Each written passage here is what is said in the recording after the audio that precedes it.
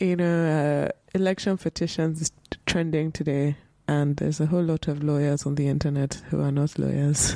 Election petition is how my dad pays for a living. Don't knock election petition. That put me to school. Bro, what is wrong with you? Good afternoon, my name is Tim Tyre, and welcome to the Dirty Life Podcast. I am here. Thank God for election petition.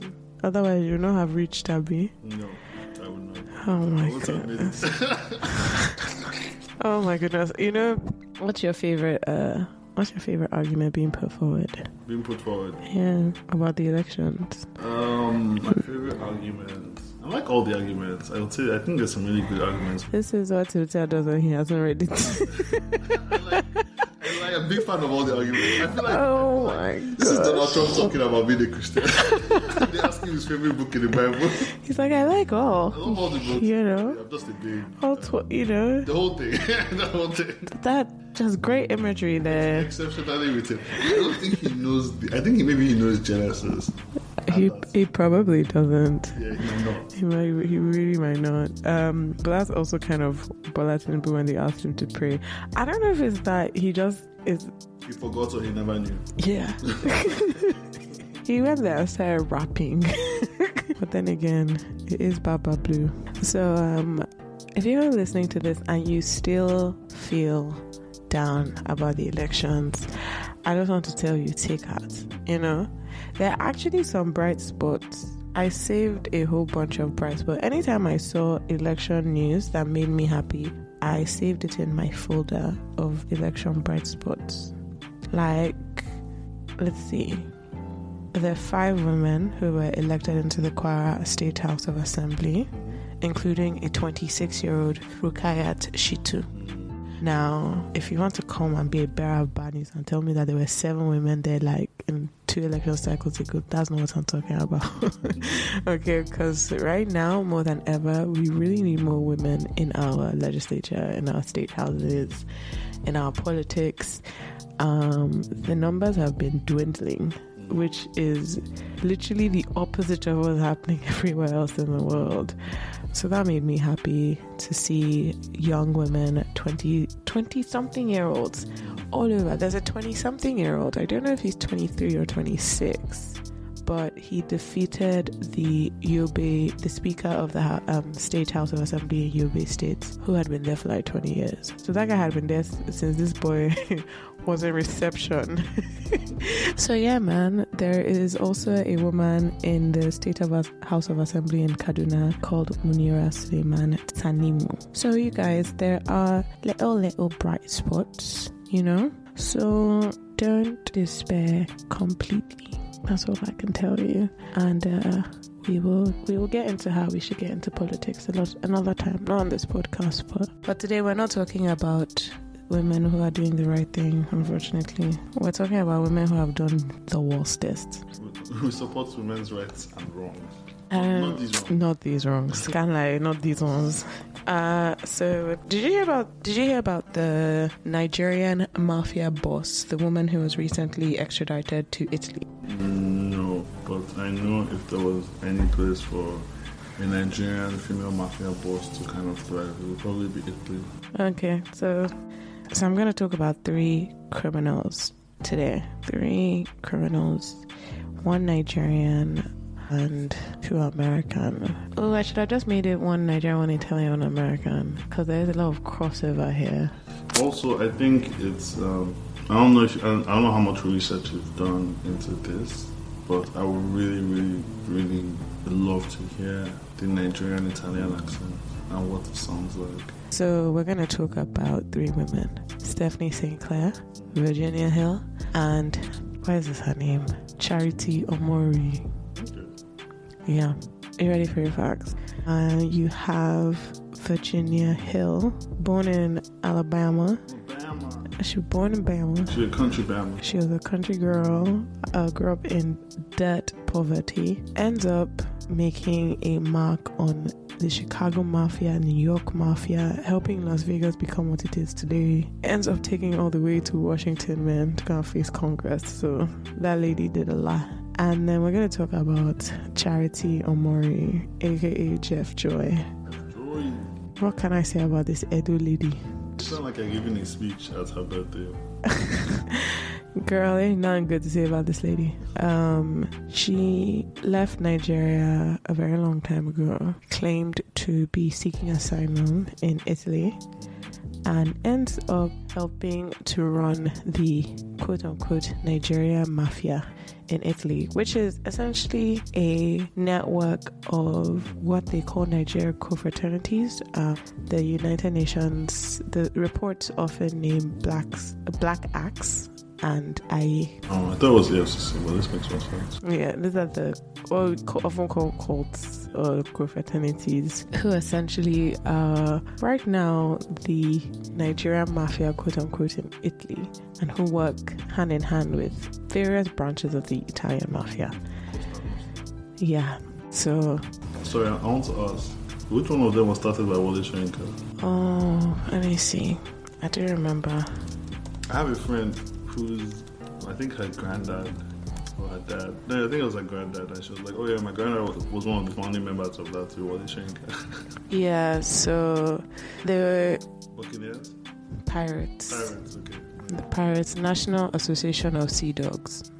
It's so sad. It's nerdy as well. It is, but it's just sad what it becomes, isn't it? Yeah. Okay, so what was the initial? Were they like actual frats? Yeah. Like based on universities, they're based on universities supposed to serve as like actual frats, but like with everything else in Nigeria, degradation and Poverty and crime. And it just turned into a criminal organization. Yeah, no. It spans many continents. Many continents. Okay. I know, yeah, there's a heavy presence in SA as well. Yeah. Good luck to those people. Let's go to our facts. Fact number 1. Stephanie Sinclair, born in 1897 in Guadeloupe. Guadeloupe, I love that thing. Yeah. That's Mexico. Is that Mexico? Guadeloupe is French Caribbean. Oh.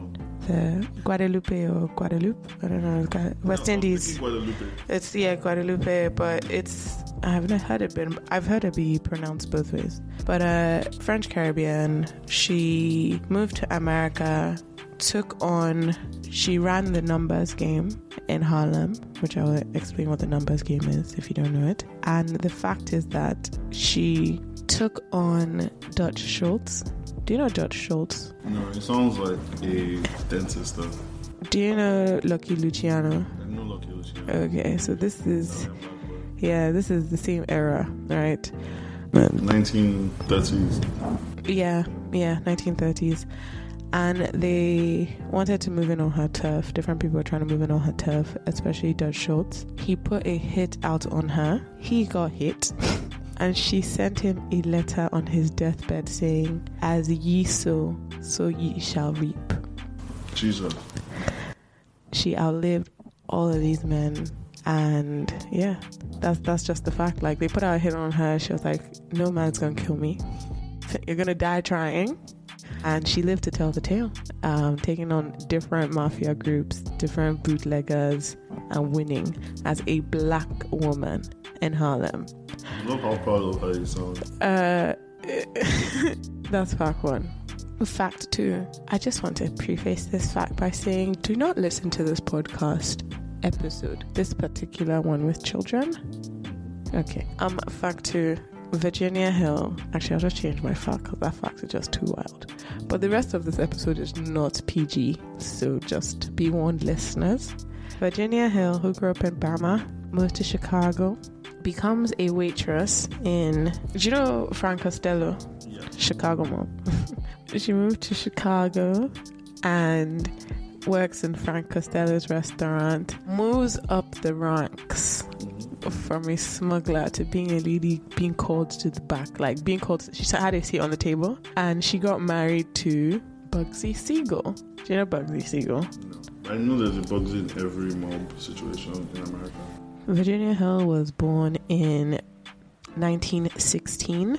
She ends up becoming a member of the Chicago mob and the New York mob and the Las Vegas mob. And she used her looks to help the mob launder money and make ties in different markets. Nice. You know what I call that? What? Upward mobility. Oh my God. She was described as the intellectual director of the Chicago mob's narcotics trafficking ring. And this is the fact. One day, she was accused by a wife of one of the mobsters as being nothing more than a whore, and she said bet, and then proceeded to give a blowjob to every man in the room. Jesus, I'm not okay. I get why you should have said sexual favor first of all.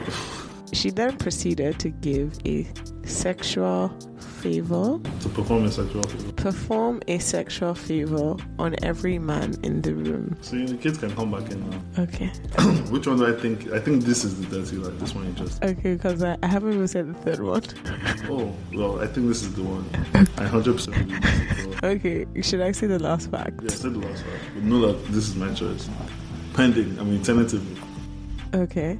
And fact 3, Charity Omoruyi, also known as Jeff Joy, is a madam and member of the Nigerian Mafia who was recently in early 2023, extradited to Italy for her crimes in kidnapping, slavery, and sex trafficking. And the fact is that she was one of the top 10 people on Italy's most wanted list since 2010, when she ordered the killing of a young 18-year-old Italian, white Italian girl who was killed. She was one of the drug mules in Italy. So what is true and what is vada te lie? Okay, this kind of muddies it because it's hard for me to imagine Italians sanctioning the death of one of their own from a black person. How did they sanction it now? I thought she was on the most wanted list. She was one of the top 10 most wanted people in Italy. For this? Yeah. And they had to extradite her from Nigeria, and it took 12 years. I'm saying the mob, wouldn't the mob have helped her? Or was this independent of them? What do you mean? Now we're getting into details, so let's... Okay, I stick with my answer. So what's your answer? It's the one about sexual favor. That's the one that's a lie. Okay. That one is not a lie. One thing about Virginia is that she lived. Let's start with Virginia, actually. Okay. Let's start with something that is going to make it a little bit lighter, I guess. I have videos also that I can show you of Virginia Hills. She's cute. Yeah. No, first of all, she was real, real cute. She was a redhead. She had the body of a queen, I've heard. And she had a very feisty wit, which you can see from historical videos of her, because she was called to testify in front of Congress, in front of Congress in America, as part of a look into mob activities. And she basically just portrayed herself to just be Bugsy Siegel's babe. I don't know anything. Oh, I don't know anything. They're they're trying to figure out, because they knew she was a courier, and they were trying to figure out what role she played. Oh, her involvement level? Yeah, and she just played dumb. She was just I was just a lowy girlfriend. And they'll ask her, they can be did Lucky Luciano give you money? She's like, I don't know who that man is.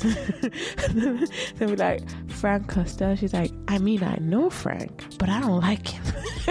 That's how she was doing. I'm just giving examples. The person who they asked her, it was somebody, they said his mob name, and she was like, oh, Charlie. I know Charlie, but I don't like him. I'm not going to take money from Charlie. I don't like him. They're like, nobody gave you money. She's like, me? Money? Never, right? I don't like him. She's like, the only person who gave me money was Bugsy, because he was my man. And funny thing is that they're asking her all these questions, and even from the questions, she can kind of tell that she's going to be in trouble afterwards, because they know too much. The fact that they know that she knows these many different mobsters from different places in the country was her sign that she should jackpot. So she actually left the country. Where did she go? Austria. She went to Austria. She managed to marry an Austrian in between all of this happening, and she ran away to Austria with her son, and she ends up dead not too long afterwards. Austrian authorities ruled it as suicide from an overdose of sleeping pills, and she had apparently tried to kill herself multiple times before this. She said she was just tired of living life, and she was tired of running away from the mob and from the government. Yeah, so very, very, very sad. Like, she didn't live to see 50, but she lived many lives, a very colorful life. So Virginia was one time called the Queen of the Mob, and she was a courier, an entrusted courier money launderer for mobsters and gangsters from the mid 1930s through to the 1940s. She was often described as possibly bipolar or with like borderline personality disorder or worse. She grew up in a very poor family with a lot of siblings, and her dad was abusive, and she left home by the age of 14, so very young, and she moves to Chicago. While she gets to Chicago, she becomes a waitress in a restaurant owned by Frank Costello, who was a member of the Chicago mob. She uses her looks, her talent for money laundering, and her wit, and essentially becomes very infamous in the underworld at the time. They sent her at one point in time to New York to help them network and also to help them keep an eye on a man. So she's supposed to go to New York to keep an eye on one man. That's where she meets Bugsy Siegel, because she starts hooking up with his rival. This gets her thrown out of the mob for a while, and she's like not in the good graces of like Frank Costello and the people back in Chicago, because they're like, we asked you to go to New York to look out for us. You went there to go and cause wahala. Carrying that you're ready to go ahead. So she went to New York. She caused some serious wahala, but that's where she meets Bugsy Siegel, who will become what her man, the one who she describes as like her true love. But when she falls out with the mob, it's not a very good time for her. She was like a millionaire. She was making a lot of money, but then she obviously got in trouble with this Bugsy affair, right? She then goes to marry this Mexican man. The Mexican man wants passports. Ask me what she wants out of this. To learn Spanish, because she wanted to help the Chicago mob make inroads with the Mexican drug cartel. That is how she comes back into the good graces of the Chicago mob. Her Mexican husband teaches her Spanish. She learns enough to be like conversational enough, and comes back to the Chicago mob and is like, yo, I've made some ties with some narcotics trafficking drug cartel guys in Mexico. I got you. Yeah, and literally, like, they bring her in and they're like, wow, like, what can't you not do? As in, I'm sure there was just one person in the mob just hating, like, she can't keep getting away with this. Yes. So that's why she gets described. She becomes described as the intellectual director of the Chicago Outfits narcotics trafficking ring, and she made all the financial and social contacts for them and entered like Mexican high society through her husband. And like, she's just this, like, at the same time, right, Bugsy has left New York and gone to Vegas. Vegas is the first casino ever that's opened is the Flamingo. Like, he essentially puts down what would become the Las Vegas Strip. It's a bit of a crazy guy, Bugsy. I'm not really going to get into him because we're talking about Virginia, and a lot of times people only tell her story in relation to his, because, you know, women. Yeah, so she's made ties with the Mexican drug cartel. When Bugsy moves from New York, she's able to also maintain ties with Bugsy in Hollywood. So essentially, she's helping the Chicago mob build a national network, or even international network, right? They now have like ties with New York. Chicago has ties with New York, has ties with Vegas, has ties in California, and has ties in Mexico. And Virginia Hill is a significant player in this. I mean, essentially, she's the plug. She's the plug. But yeah, that sexual favor story is apparently true. She was not afraid to... She said that men were not to be loved, that they were to be used, and that she would use her looks and her body and men's attraction to her to get what she wanted, and she did not care. I think the only man she could have probably claimed to love was probably her son. Not Bugsy. So she does describe Bugsy in terms that are like very endearing and close to love, but I mean she could have loved him. Let me tell you how Bugsy died and why. That's why I would say maybe it was her son. Bugsy used to beat on her. The relationship was very tumultuous. I would definitely say like they were infatuated with each other. She followed him to Vegas. A lot of people do claim that he named the flamingo after her, but it might not be the case. There's some sources that say that the flamingo was already called the flamingo before Bugsy took over. But his nickname for her was Flamingo. And she moved to Vegas. She hated Vegas life. She was far away from like the mob activities. Bugsy was doing a very bad job with running the Flamingo. And so the mob actually put out a hit on him. And a lot of people think that Virginia helped the mob take him out. But there's also the thing of Bugsy was beating her up. And her brother came to warn Bugsy not to lay a hand on his sister anymore. And her brother was in the house when Bugsy got shot, and Virginia left town like a few days before. So people do think that like she was at least involved in the setup. Premeditated. Yeah, and the fact of like her brother said to stop beating my sister, and he did not stop. And the mob was out for him, and he was shot by a sniper. So there's a lot there. There's a lot to unpack there. But I don't want to focus too much on Bugsy since we're talking about Virginia. But yeah, this is right before she comes under the scrutiny of like the Senate committee in America. Bugsy's death kind of becomes infamous, and he becomes like a very infamous mobster. And Virginia becomes like infamous as well by proxy, by being attached to Bugsy. But before she was attached to Bugsy, she was doing her own do. And yeah, that's essentially Virginia Hill without me going too much into detail. I already said how she died.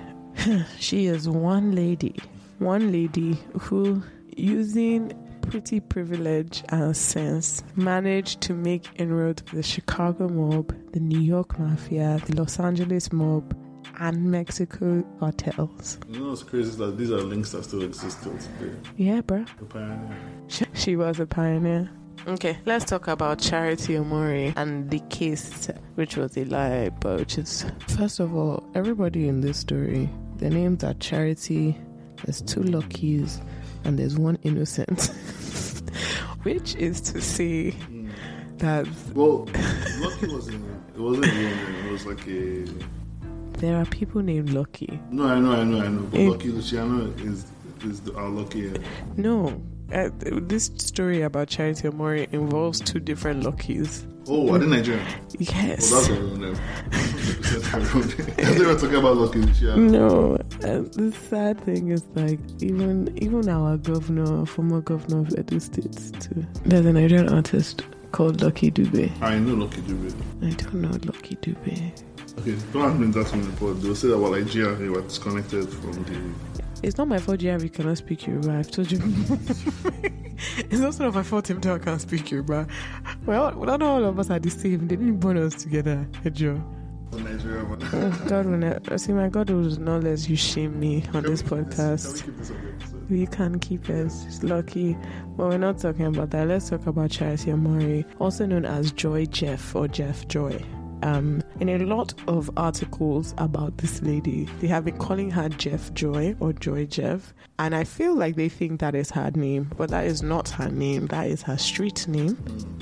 She was born Charity Omoruyi in 1975 in Edo State. In 1995, seeking asylum, she arrived in Ravenna, Italy, and she was granted asylum. She said she had been trafficked and she wished to have asylum. Over the years, Charity Omoruyi becomes Jeff Joy or Madame. She recruits numerous girls to be sexually exploited in Italy and Europe So not just Italy, but in other countries. Like, I can't believe her network. Because of her illicit activities, she was placed on the list of the 10 most wanted criminals in Italy. And when some of the members of her criminal network were arrested, she absconded and was later tried and convicted in Italy in absentia after failing to comply with court summons. Now, the National Agency for the Prohibition of Trafficking in Persons, NAPTIP, in Nigeria, said that their operatives had nabbed one of Italy's most wanted human traffickers, Charity Omoruyi, or Jeff Joy Jeff. That lady has no joy. She had been sentenced over 10 years ago in Italy, and they had been looking for her. And NAPTIP, with help from DSS, our friends, they found her in Benin City in Edo State. And after the formal request for extradition of her in May 2022, literally they Italy made the formal request May 2022. June 2022, they picked up. The reason why I put that lie in her story is because I'm going to talk to you about another case, the one with the Luckies and the innocent. But yeah, she is now in Italy. Bro, like, I saw the video and she was like, have you seen the video of her arrest? It kind of went viral on Twitter because you see her like kind of like limping and acting like, you know, the theatrics that Nigerian criminals do when they get called to court. I'm not going to name any names. She's cute though. This lady looks... She looks evil. Have you seen the... She doesn't look evil. That's the thing about face of evil. Like, she's just... I mean, we'll post this picture on... Yeah, she just looks like she's going... This picture that they use in her wanted poster, she just looks like she's going to an Owambe. Like, she's just in her gele, with her gold. You wouldn't know that she's... The national criminal. She was on the Interpol red list. She was known for enacting acts of violence, not only on the girls that she trafficked, but on their family back home. They lived under threats. So this is not like, you know, like she's seen as very high level in what is described as the Nigerian Mafia in Italy. And when they say Nigerian Mafia, they mean organized crime. But like the Africa report, for example, names the confraternities that I was talking about, the Black Axe and a.k.a. as a.k.a. Is it a.k.a.? I'm pretty sure it's a.k.a. because of the artists because it's a.k.a. Yeah. Doesn't that mean life? Yeah, but there's a.k.a. as in what? Bird. I know Yoruba words. Tim, stop trying to teach me a language you can't speak. Really? Yeah. Oh, okay. Is this Supreme A? I don't know. It's just A. Oh, but I know about Black Axe and A, but this essentially they help form a network of Nigerian gangsters across Italy, Spain, and the Netherlands, and a huge part of their profits come from trafficking drugs and trafficking women. And a lot of these women actually do come from the South and Edo State in particular, which is where the that bad stereotype of Benin girls are prostitutes, that's where that comes from. These are trafficked women. According to the International Organization for Migration, 8 out of 10 Nigerian women who enter Europe illegally could be victims of sexual exploitation. Often underage, they're indebted to the people who have trafficked them. Yeah, so you have a network of Nigerian gangsters in Europe, and they mostly make their money from the trafficking of women and the trafficking of drugs. It's a problem that we've had in Nigeria for a long time, especially in, I'd say, like Edo State, the South, and it's something that different Nigerian presidents, even first ladies, have tried to tackle while in office. So we're going to talk about one case that happened in Italy, the murder of Pamela Mastro Pietro. And you're really good at pronouncing things that you should have no business knowing how to pronounce. And then I get to English words and then I stumble.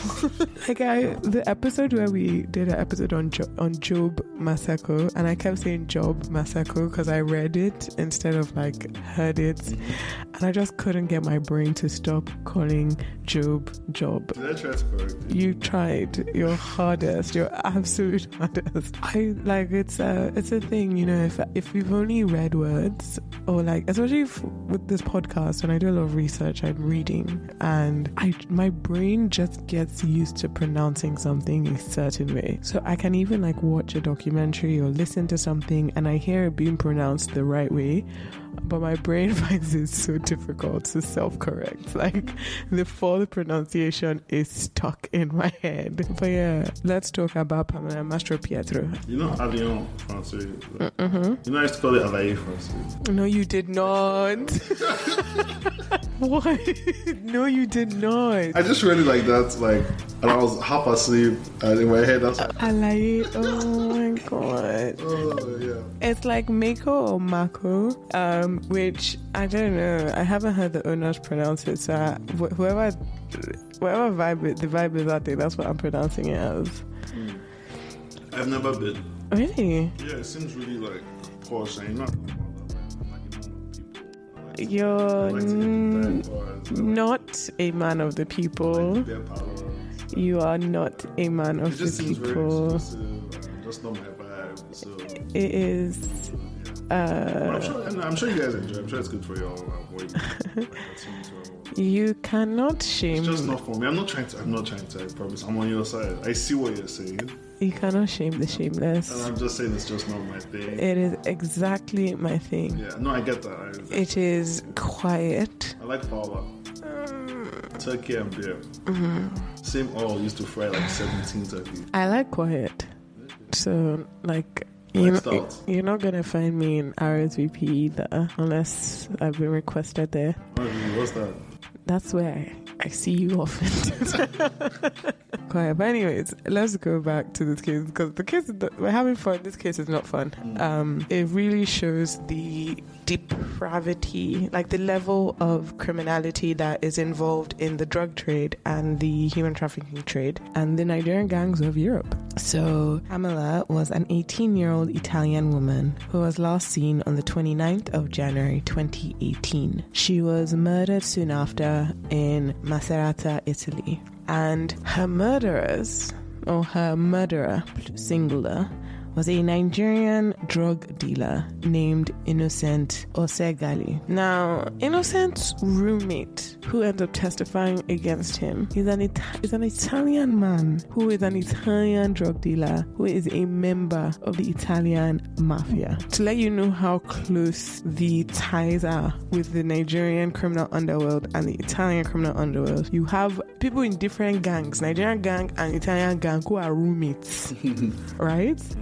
Essentially, the reason why Mastro Pietro's death becomes huge is because not only does Innocent, his name is Innocent, for crying out loud, who was a failed asylum seeker in Italy, not only did he kill her, but he also dismembered her body. And it entered Italian media, with some sources claiming that he ate her heart as part of a ritualistic killing. And then it becomes this very, as you can imagine, racially charged case, with the Italian right wing taking it up in the anti-migrant movement. Obviously, as you can imagine, there's a lot of specific anti-black hate in Italy, but you also have specific anti-Nigerian hate, because you do have the drug and human trafficking world, which is obviously run by the Italian Mafia, but in collusion with the Nigerian gangs. And so you have a lot of anti-Nigerian sentiment happening, and anti-migrant sentiment in general. This girl's death was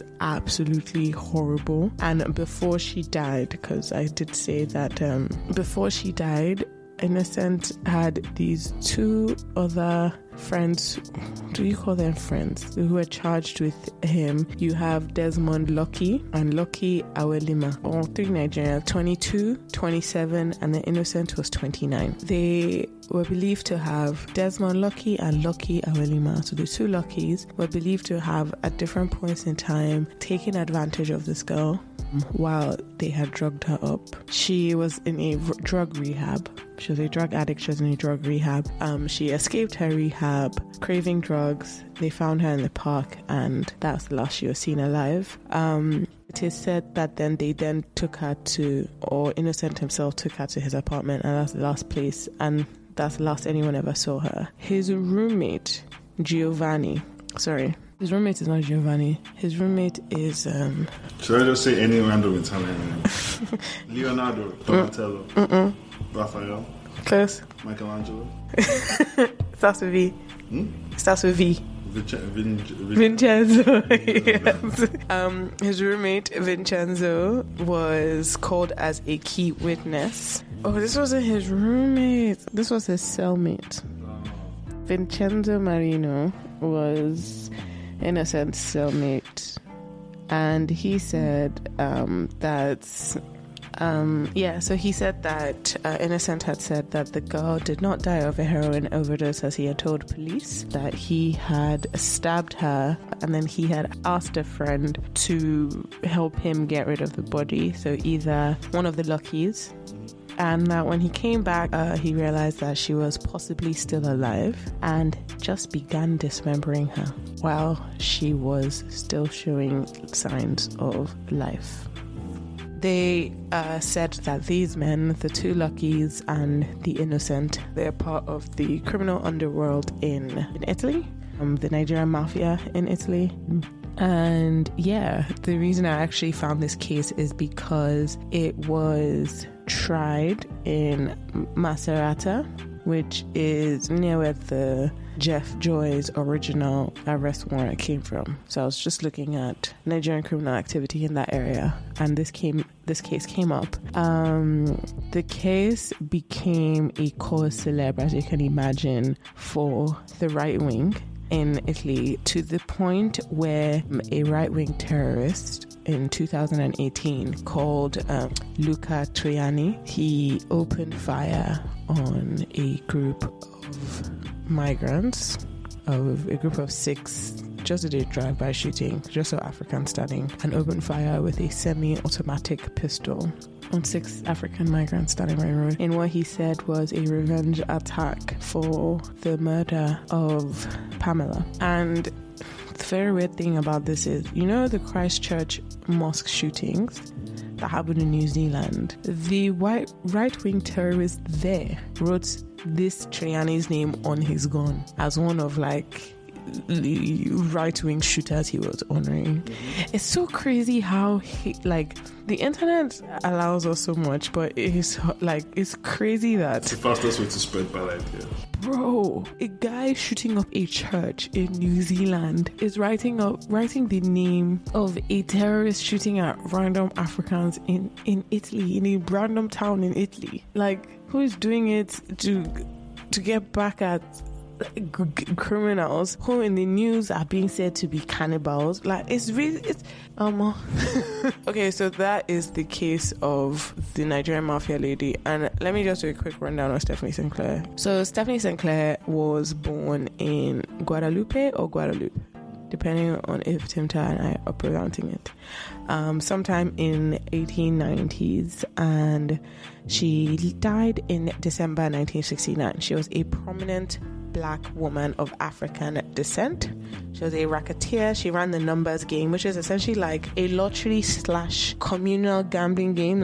People bet on the what the numbers of the day are going to be can be decided by the stock market or the horse races or whatever. But everybody essentially pays, let's say, 2 cents, says, I think the numbers today are going to be 574, and then if the stock market closes at 574, I win a certain amount of money. It's like a lottery sort of system. She ran the numbers game in Harlem, and at first when she was running the numbers game, people, one, were surprised that a woman was running it. but she left home really young. She was born to a single mother. I believe she left home at the age of maybe 9 or 15, like before she had sub 16, like when she was still quite young. And she moved to Canada from Guadeloupe to work as a domestic. And she spoke French, obviously, because she came from a French colonized island. She spoke French, moved to Canada, to Quebec, and then ends up moving to New York. Along the way, picks up skills. It's seen as very fancy for the day, because you imagine this is the early 1900s, and she speaks French. She's a black woman who's speaking French. So she seems quite sophisticated. To the average black people, to the average black person in New York at that time, she seemed quite sophisticated, speaking multiple languages, being like well traveled, being an immigrant. Somehow, because I'm gonna rush through this because we spent a lot of time on the other ones. She manages to become Queenie.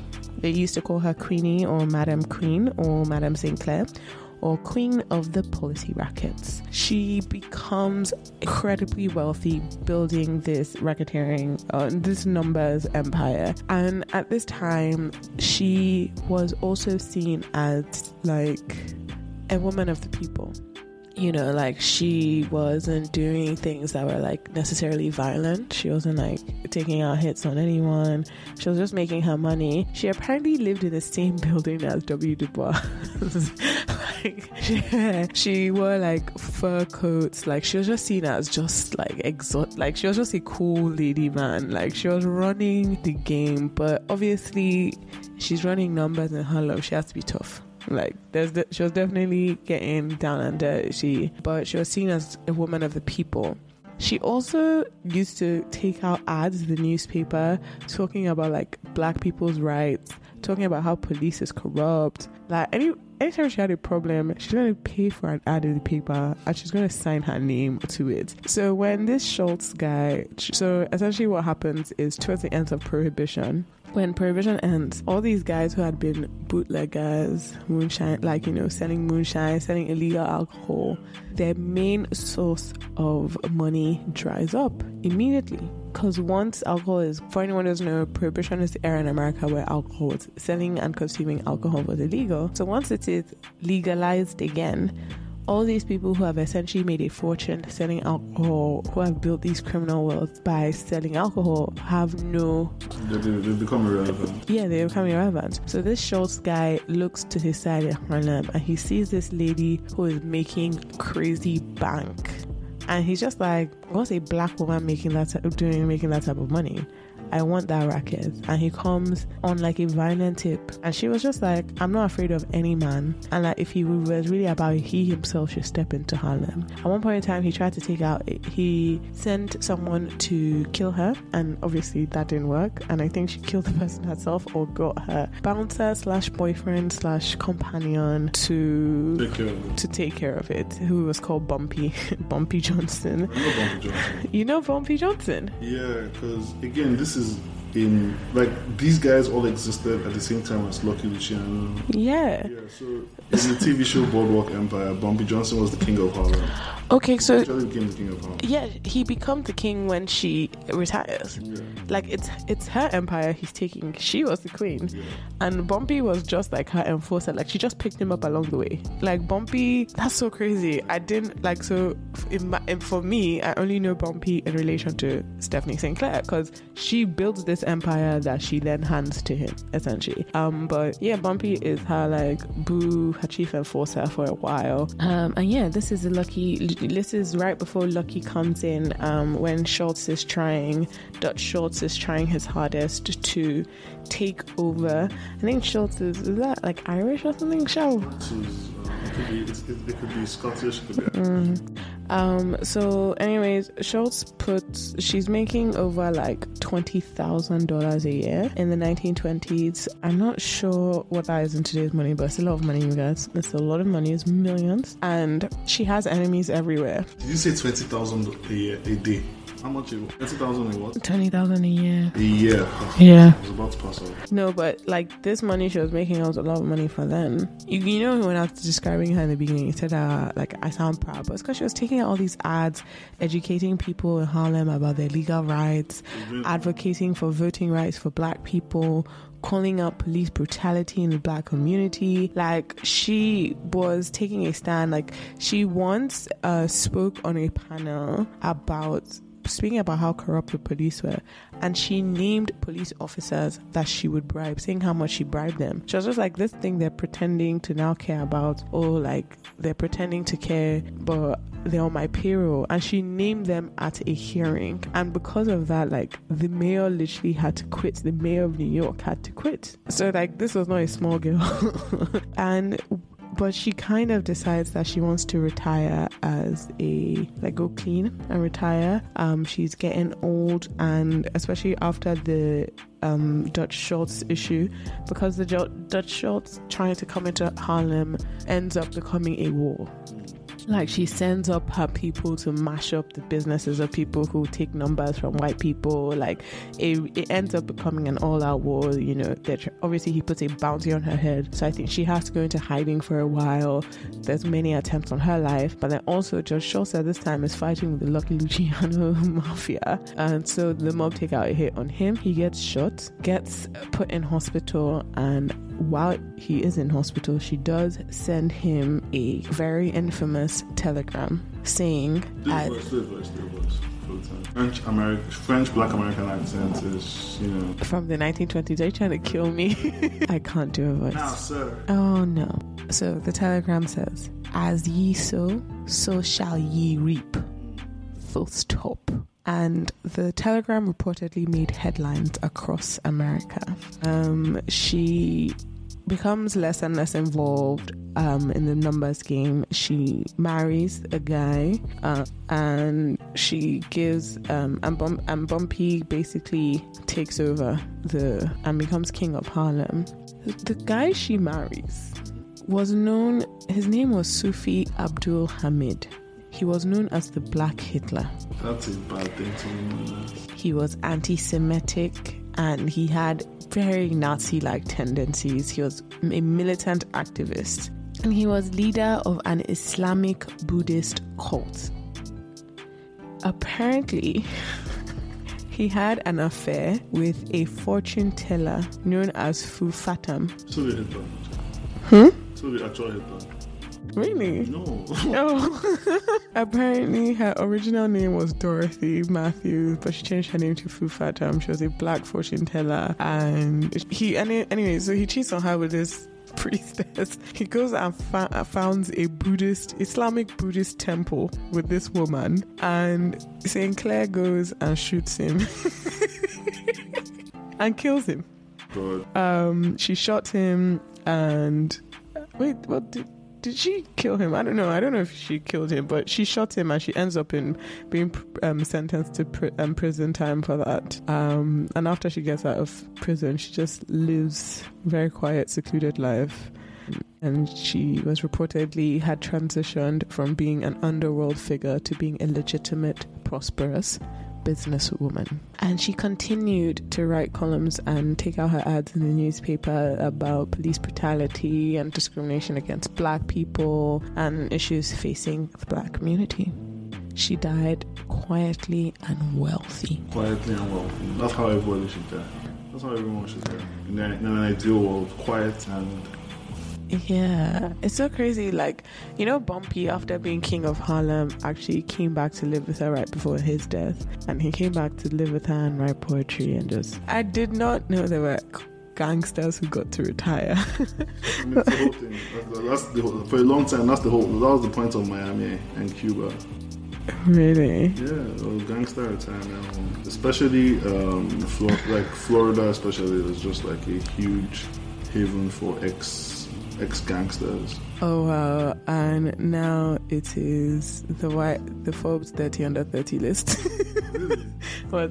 Is that where all the young criminals go? I was just joking. Haven't you heard the joke about how Forbes 30 under 30 is now like 100%. the pipeline, the Forbes to prison pipeline. The thing is, it's more than a coincidence at this point. It's like, I mean, because you pay to be on it, so the type of people who would pay. Do they recognize people that don't pay to be on it? Yeah. Okay. Like, you can get recognized without paying, but a lot of people also pay to be recognized. And so I assume that a certain type of person, like if you're doing fraud, you would love that type of recognition. It will help you in your fraud. Yeah. So, but yeah, guys, that is today's episode on women doing wrong. Bad women. Just, criminality no get gender, but that's also not true, because men are always going to be worse. Let's keep like by disposition, just because I guess we live in a patriarchal society that puts men in more positions of power, which leaves us more likely to abuse it. No. More socialized to. No. You think men are just like? I think there is something. No, I think there's something very wrong with how we raise men. Because no, it's not about being the lead. It's not about abuse of power. But think about serial killers, mass murderers, terrorists. They usually lean one direction. Okay. Well, I hope you guys enjoyed this episode. I don't know if that's the right thing to say.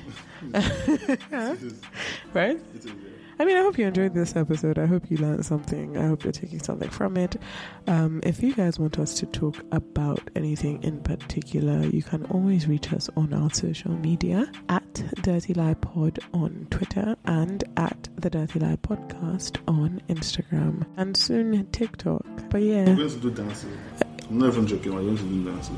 I just want you guys to know that you can always reach out to us if you want us to talk about a topic, or if you're interested in something, or if you heard something and you'd like us to discuss it more, just let us know. And remember to share this episode with your people. With your homies.